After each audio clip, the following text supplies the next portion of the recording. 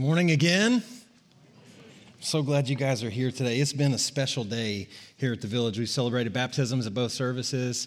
Henry at the first service, and then the Alderman sisters, they disappeared. Where'd they go?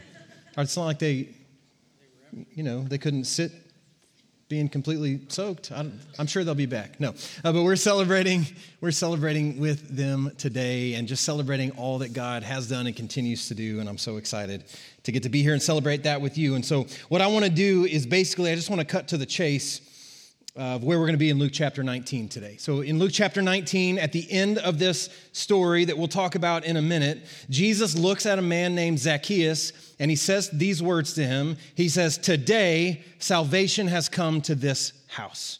Today, salvation has come to this house. That's a really incredible, amazing thing to say to somebody. Today, salvation has come to this house. That word salvation, it means so much more than what it's often come to mean in our 21st century understanding of the word salvation. So many of us have no understanding of the word salvation or the depth of its meaning because we just haven't talked about it or been exposed to it. And then on the other side of that coin or continuum, we have people who they have an understanding, they've got a familiarity with the word salvation, but it's a really narrow and limited understanding of the word. And when Jesus talked about salvation, he wasn't just talking about something that happens after we die, but he had a much broader, richer meaning of the word salvation. And so when Jesus says, "Today, salvation has come to this house," what's he saying? He's saying, today, forgiveness has come to this house. Today, healing has come to this house. Today, rescue has come to this house. Today, even miracles, things that we couldn't expect could actually ever happen, have come to this house. Today, a breakthrough against all odds has come to this house. Wholeness has come to this house. Fulfillment has come to this house. Restoration and reconciliation. Purpose has come to this house today. Today, this person has been set free from some things that have been holding them back. Today, I love this. When Jesus talks about salvation, here's one thing that he means. Today, the past has been wiped clean. And this person is no longer identified by what they once did or by who they once were, but instead they've been given a second chance and a second lease on life. Today, salvation has come to this house. And I'm just curious if there's anybody honest here today. Is there anybody who could use any one of those things to come to your house today? Today, salvation has come to this house. I believe that what Jesus said to Zacchaeus and to his house 2,000 years ago, I believe it can be true for your house today. That's what I'm praying for us today. And so I don't know. I'm not a mind reader. I'll own that up front. I don't know what you've brought in here with you today. I don't know what challenges you're facing. I don't know what frustrations are in your pathway. I don't know the details of your reality this week. I don't know the places where you're hurting or where you're frustrated, but I assume that there are some people who have some places where there's pain and where there's frustration. I don't know about the mistakes that you've made or the mistakes that have been made to you. I don't know that. I don't know all of that. I know some of the mistakes that y'all have made. That was mostly a joke, but I don't know about those things, but what I do know is this, that what Jesus promises to Zacchaeus, what he kind of declares to Zacchaeus about salvation, I believe that can be true for you today. No matter who you are, where you've been, what you've done, I think Jesus wants to look at you today and say, today, salvation, rescue, healing, reconciliation, forgiveness, a second chance can come to your house. It has come to your house. One of the things I said last week that was a New Year's resolution for me, for our church, and I'm included in that, is that we would show up on Sunday mornings with expectation. That we would show up expecting that God's going to do something, that God's going to say something, right? That God's going to do something in you or through you. I said I would love for us to expect that in 2024. And the reason I set that as a New Year's resolution, this is confessional, is because very often in my life and ministry, I have shown up not expecting God to do anything. I'll just be real honest. I've shown up expecting that it's all on me. That if something's going to happen, I'm going to have to do it. That's how I've shown up expecting that. And so I've been in ministry for 20, 25 years, and a lot of the time in my past, that's what I've expected. I've expected that it's on me and that I've got to be funny or clever or cute to try to make something happen. And recently I was looking in the mirror and I was realizing you're not cute, right? You're just not. There's nothing about your reflection that is cute. And the good news is I don't have to be. And you don't have to be. You don't have to be clever. You don't have to be cute. You don't have to be fun. You don't have to be funny. It's not on you. It's not about you. It's about God working in you and through you. And that's what I'm hoping and praying for today. When Jesus said today salvation has come to your house, he didn't say because of what you've done. It's not about what you've done. It's not about what I've done. It's about what Jesus has already done. That's where the power comes from. And so I want to just expect today for us who are gathered here that Jesus might say that to you today. That Jesus might say that to you today. So having said all of that, I want to now turn to Luke chapter 19 and start at the beginning and kind of walk through this. And then I just want to pretend for a minute that Zacchaeus could be here, standing here, giving us some advice. And my question is, what advice would Zacchaeus give to us today as we're gathered here? But let's start with the story. Luke chapter 19, starting in verse 1, it says, Jesus entered Jericho and he was passing through.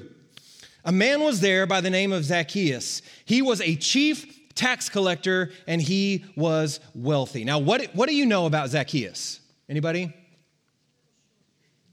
Say that a little louder. He was short. Anybody else ever learn a song that...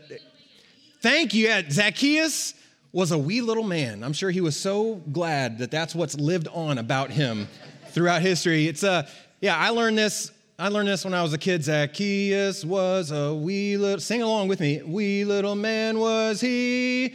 He climbed up in a sycamore tree for the Lord he wanted to see. And some of you are looking at me like I have grown two heads. Because you don't know that song. Maybe you haven't heard that song, but I feel like that's like a staple of Southern Sunday school is the song about Zacchaeus being a wee little man. Now, that may be true. We do learn that is true, according to Luke, but Zacchaeus was more than a wee little man. Zacchaeus, actually, if you read the story, Zacchaeus was at the very top of a very successful pyramid scheme, right? Zacchaeus was filthy rich. He wasn't just a tax collector, he was a chief tax collector. Here's what that means. In the first century, this is how it worked. For somebody to become a chief tax collector, they'd have to go to the Roman government, maybe speak to the governor or another government official, and they would make a bid to become the tax collector of an area. And then when they made the bid, their bid was basically, this is how much money I will give you to become the tax collector in this area. And when the government accepted the bid, they didn't care how you got your money or how much money you got, as long as they got their money. And so Zacchaeus, as a chief tax collector, he would have recruited other tax collectors, and they probably would have recruited other tax collectors who may have recruited other tax. It's a giant tax pyramid scheme. And Zacchaeus, the wee little man, was at the very top of the pyramid scheme. And so he probably overcharged his tax collectors, who overcharged their tax collectors, who overcharged their tax collectors, who then overcharged and extorted the people. And that's how he became so filthy rich. Now, not only was he rich, but he was one of the richest men in one of the richest towns in the whole country.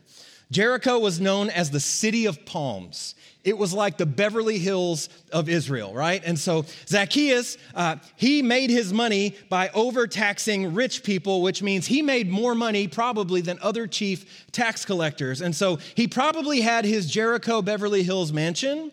He had an apartment in Jerusalem, right? I imagine he had that lake house by the Sea of Galilee. He had his condo by the Mediterranean. He had the finest clothes. He had the finest food. He had the finest servants. Anything Zacchaeus wanted, he could have. I took a stab at writing just some alternate lyrics to the Zacchaeus song. Do you want to hear them? Yes.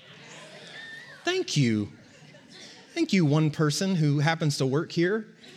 Thank you, one person who gets paid to say yes when I ask a question. Thank you. Anybody else want to? Yeah, here, I'm going to sing it anyway. I'm kind of working through it, you know. First service had some suggestions. It kind of goes like this. Zacchaeus was a rich little man at the top of a pyramid scheme. He extorted lots of money from his peeps, and he made them want to scream.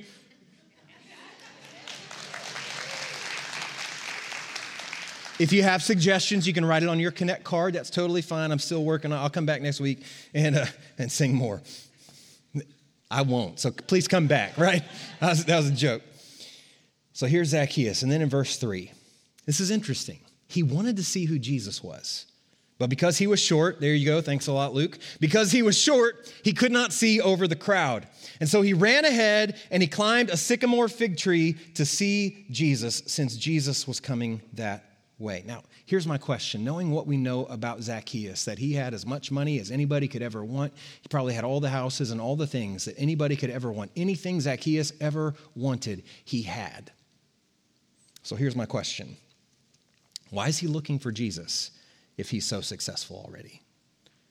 If he's got everything that he could ever want, why is he looking for something else? Like, there's nobody richer. There's nobody more powerful. There's nobody more well-known. Everybody knows Zacchaeus. Now, they don't like him, but everybody knows him. He's got a reputation. It's not a good reputation, but at least he's famous. Everybody knows him. What do you get the guy who already has everything that he could already have, right? And here's what I think was going on for Zacchaeus. Zacchaeus was in the middle of learning a lesson in life that many of us have learned or are learning or maybe will learn along the way. And it's simply this. There are challenges that are going to come your way in life, and no matter how much money you have, you won't be able to solve the challenge in front of you. There are going to be times in your life, when your success and your experience and your achievement and your accolades and your status can only take you so far. And when you get to the end of those things, and you will get to the end of those things, every single one of those things will run out at some point in life. So when you get to the end of your resources, when you get to the end of your knowledge, when you get to the end of your control, I don't know if you're like me, but I'm like, I'll never get to the end of my control. I want to control. Anybody else like that? Okay, two honest people, right? When you get to the end of your control, there will be problems that you can't solve. There will be questions that you can't answer. There will be desire in your life that you can't fulfill. And at some point in your life, you'll recognize there is a gaping hole in your heart. And it's looking for something else. It's longing for something more. It's hoping for something deeper. And I think that's what's happening with Zacchaeus. He's got everything that he could imagine. He's got everything anybody could ever want. He's wealthy, but he's not happy. He's not settled. He's not content. Probably Zacchaeus was lonely because he'd chosen a pathway in life where he was despised because all he'd done is extort his fellow citizens of the town of Jericho. And he's been stealing money from them off the top for years. He's hated. He's despised. And he's looking for something more. He's realized that his wealth and his resources and his knowledge and his expertise and his control and his staff of tax collectors, none of it is giving him what he wants and what he's looking for and what he desires in life. But here's what's different on this day. He's alone with himself at night. He's asking these deep questions of the human heart that everybody asks if they're honest. But on this day, he's heard that something different is about to happen. He's heard that Jesus is coming through town. He's heard that Jesus is the type of person who actually eats with tax collectors and sinners. And he's hoping that maybe on this day, something's going to change for him. Something will be different for him. And so he heard that Jesus was coming through town. He knew the route that Jesus would be taking through town. He couldn't see Jesus through the crowd, and so he ran ahead on the route and he climbed up a tree, which is really awkward for a grown man wearing a robe. But that's what he did. He climbed up in this tree and he waited, but he never could have expected what happened next. And it says, when Jesus reached the spot, he looked up and said to him, Zacchaeus, come down immediately. I must stay at your house today. And so he came down at once and he welcomed him gladly. And all the people saw this and they began to mutter. He is going to be the guest of a sinner. That's how the muttering sounds in I don't know if you read about muttering in the Bible. I don't know that's how it sounds in my head. He's going to be the guest of a sinner. But Zacchaeus, I thought it was funny, but Zacchaeus stood up and said to the Lord, look, Lord, here and now I give half of my possessions to the poor. And if I've cheated anybody out of anything, and he had, I will pay back 4 times the amount. And Jesus said to him, this is where the line comes in. Jesus said to him, today salvation has come to this house because this man too is the son of Abraham. In other words, he's part of the family. He's part of our family of faith. And then Jesus said, for the Son of Man came to seek and to save the lost. Now, I want to point out a few things. There are several things I think Zacchaeus, if we could just interview him today, that I think he might say to us as words of advice. And I just want to say there are 5 things that I want to point out. There might be more than this, but here's the top 5 that I could think of. If Zacchaeus were to say, here's some advice I have for you. If you're trying to take full advantage of the life that God has to offer you, here are 5 things I might say to you. Number 1, follow the nudge. Follow the nudge. All right, this whole story started because Zacchaeus had a nudge in his heart to do something different, and he followed the nudge. A lot of people, I've heard people say this before, I've thought this before, that like, hey, life would be easier if when God wanted to communicate with me, if God would just smack me in the head with a 2x4, or if God would just stand in front of me and just speak very loudly and audibly and directly. Anybody feel like you might prefer that? Anybody here this morning? Is anybody here?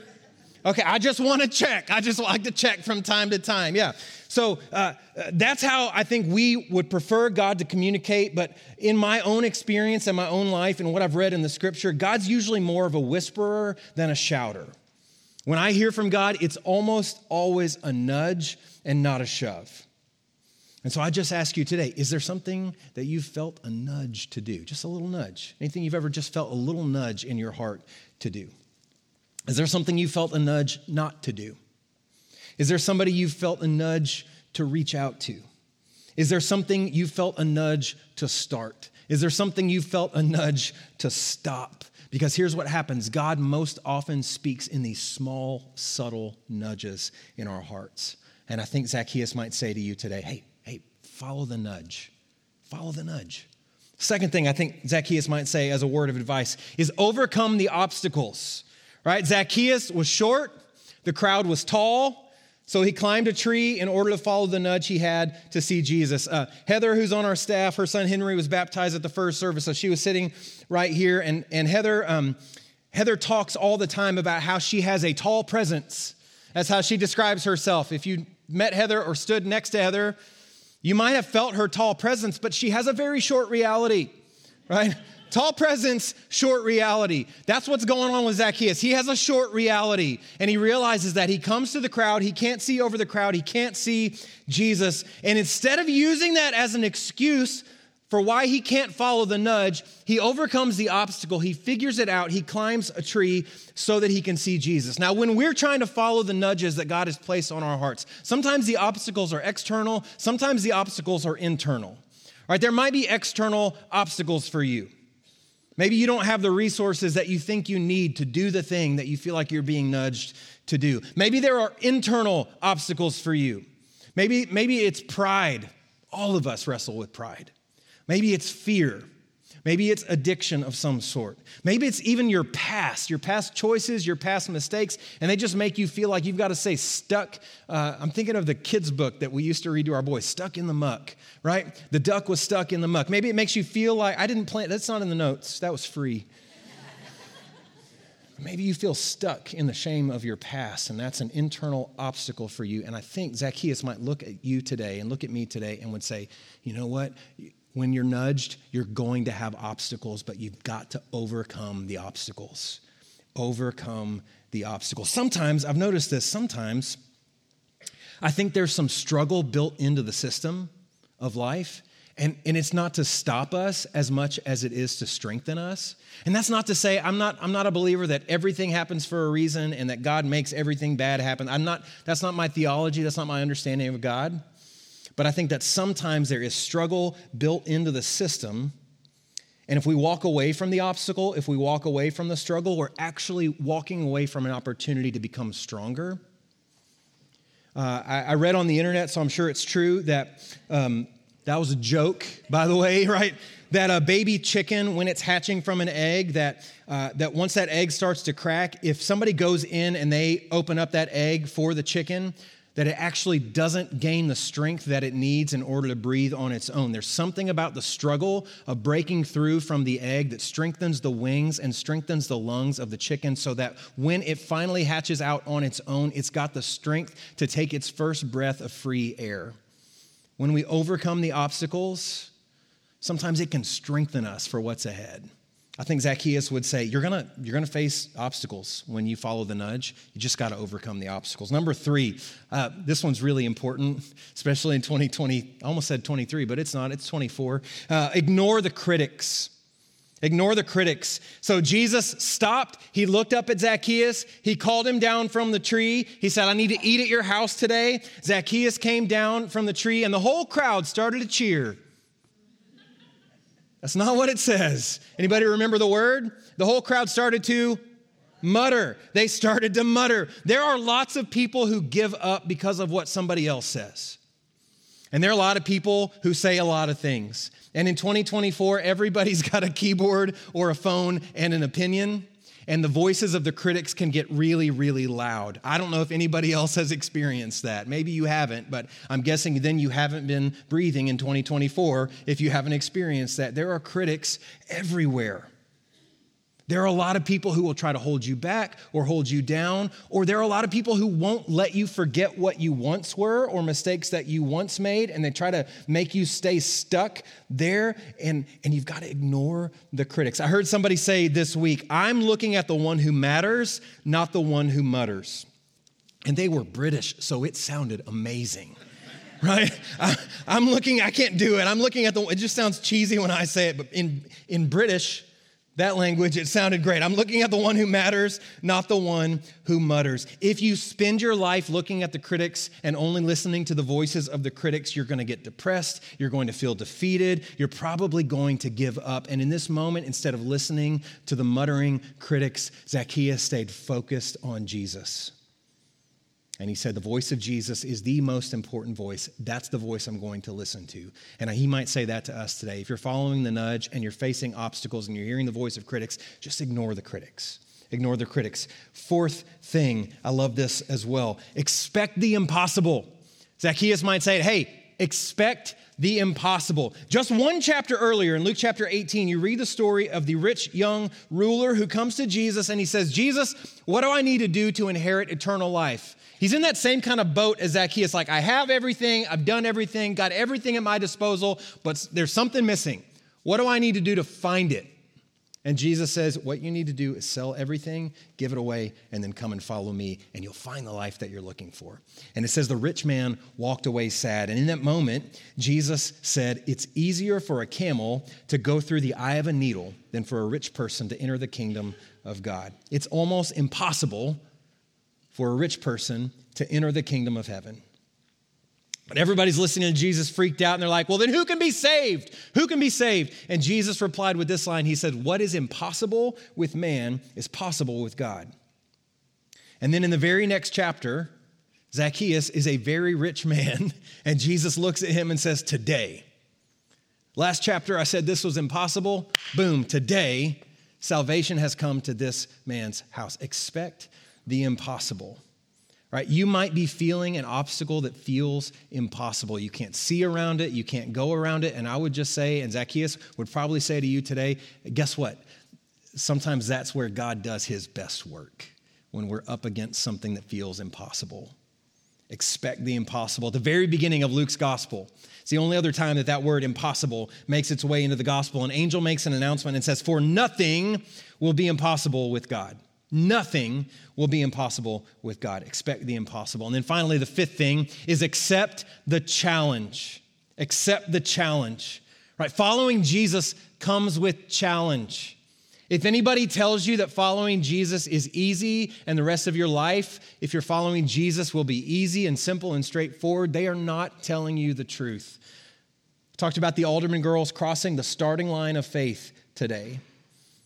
And if you keep running the race of faith, it's going to be challenging. It's not going to be easy. Everything's not going to be easy, but that's okay. That's okay. God's with you every step of the way in that. Accept the challenge. The story ends with Zacchaeus responding to Jesus by giving away half of his money to the poor. And then he says with the other half, if I've cheated anybody, he's a chief tax collector. He's cheated everybody. If I've cheated anybody, I'm going to give back 4 times the amount to them. And Zacchaeus might say to us today, he might say to you today, hey, following Jesus, it comes with a challenge, but you got to accept the challenge, because if Jesus tells you to give your money away, you should give your money away. Right? If Jesus tells you to give your life to a call to ministry, you should give your life to a call to ministry. If Jesus tells you to do something, you should do it. If Jesus tells you to say something, you should say it. Why? Because you'll regret it if you don't. And you'll never find a way in life that's as good, even as the most challenging pathway that Jesus might have in front of you. Accept the challenge. I think that's what Zacchaeus would say to us today. And then I'll close with this, and then we're going to have a time to pray and share in communion. The line that Jesus says at the very end of this story is like the whole Gospel of Luke summed up in one verse. So we're now in our third calendar year looking at the Gospel of Luke. And by the end, we started in November of 2022, 23, 24, that's 3 calendar. I'm just making sure I do my math right? We're in our third calendar year. By the end of April, we will have spent about 70 weeks in the Gospel of Luke. We're almost there, y'all. Just hang on, we're almost there. But if somebody said, hey, you got to pick one verse in all of Luke that kind of sums up all of Luke, what would it be? It'd be Luke 19:20, when Jesus says these words, "For the Son of Man came to seek and to save the lost." Right, that's the whole thesis of the gospel message. For the Son of Man came to seek and to save the lost. For Jesus came to seek and to save the people and the things that were lost. That's the whole thesis. That's the whole good news of Jesus. Right? Jesus didn't come for the perfect people. Right? Jesus didn't come for the people who make all the right decisions all the time. Is there anybody who does that? You always make the right decision? Anybody who always says the right thing at the right time? Always, every time? Anybody who's never made a mistake in life? Anybody who's never experienced brokenness or pain? Anybody who ever, at the end of every day, you say, you know what? I did everything right today. Wish everybody could be as good as me, right? Anybody like that? That's probably good, because that's not who Jesus came for. Jesus came for the people who've messed it all up. Jesus came for the people who never know the right thing to say. Jesus came for the people who look in the mirror at night and their hearts are filled with regret. Jesus came for the people who are constantly frustrated and feeling lost and feeling alone. Jesus came for the people who are in pain. Jesus came for the people who are sick. Jesus came for the people who are alone. For the Son of Man came to seek and to save the lost. That's the whole message of the gospel in one verse. I love this. Jesus didn't sit off at a distance and expect us to find our way to him.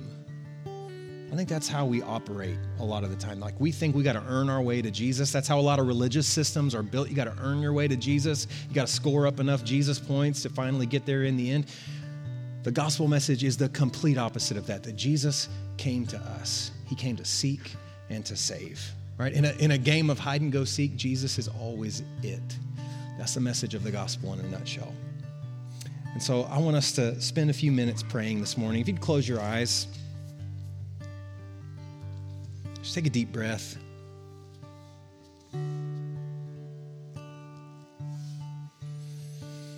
There's really two things I want to ask us to pray about this morning. The first is this. It's about you. It's about your own heart. It's about your own life. All right, the story says that Zacchaeus, though he was rich, though he had everything that he could ever want, at least according to the world standards,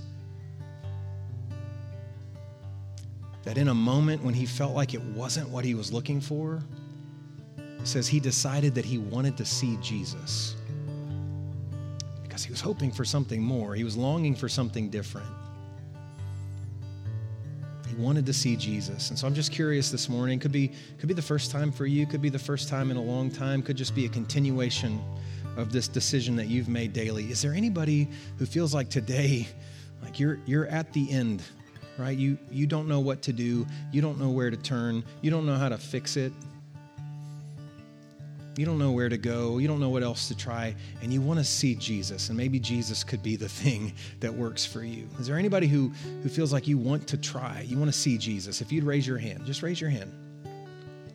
You would say today, you want to see who Jesus is. You want to see what Jesus is all about. You want to see if Jesus can do what he promises to do. If that's you, would you raise your hand? So God, we come to you today, those of us with our actual hands raised or just we're raising our hands in our heart. We come to you today because we need something different than what we've experienced. We need something more. We can't seem to figure it out on our own. We can't seem to heal ourselves. We can't seem to forgive ourselves. We can't seem to make it all right. And today, God, we just want to see if maybe you can do something different. And so with our hands raised in our hearts, we simply come to you and say, we want to see you. We want to follow the nudge. We want to overcome the obstacle. We want to ignore the critics. We want to accept the challenge. God, we want to see Jesus. And so I pray that today you just reveal yourself to us and speak to our hearts. And then in a moment, we're going to share in communion. If you're serving communion this morning, would you go ahead and come forward and take your place as the rest of us kind of remain in this posture of prayer.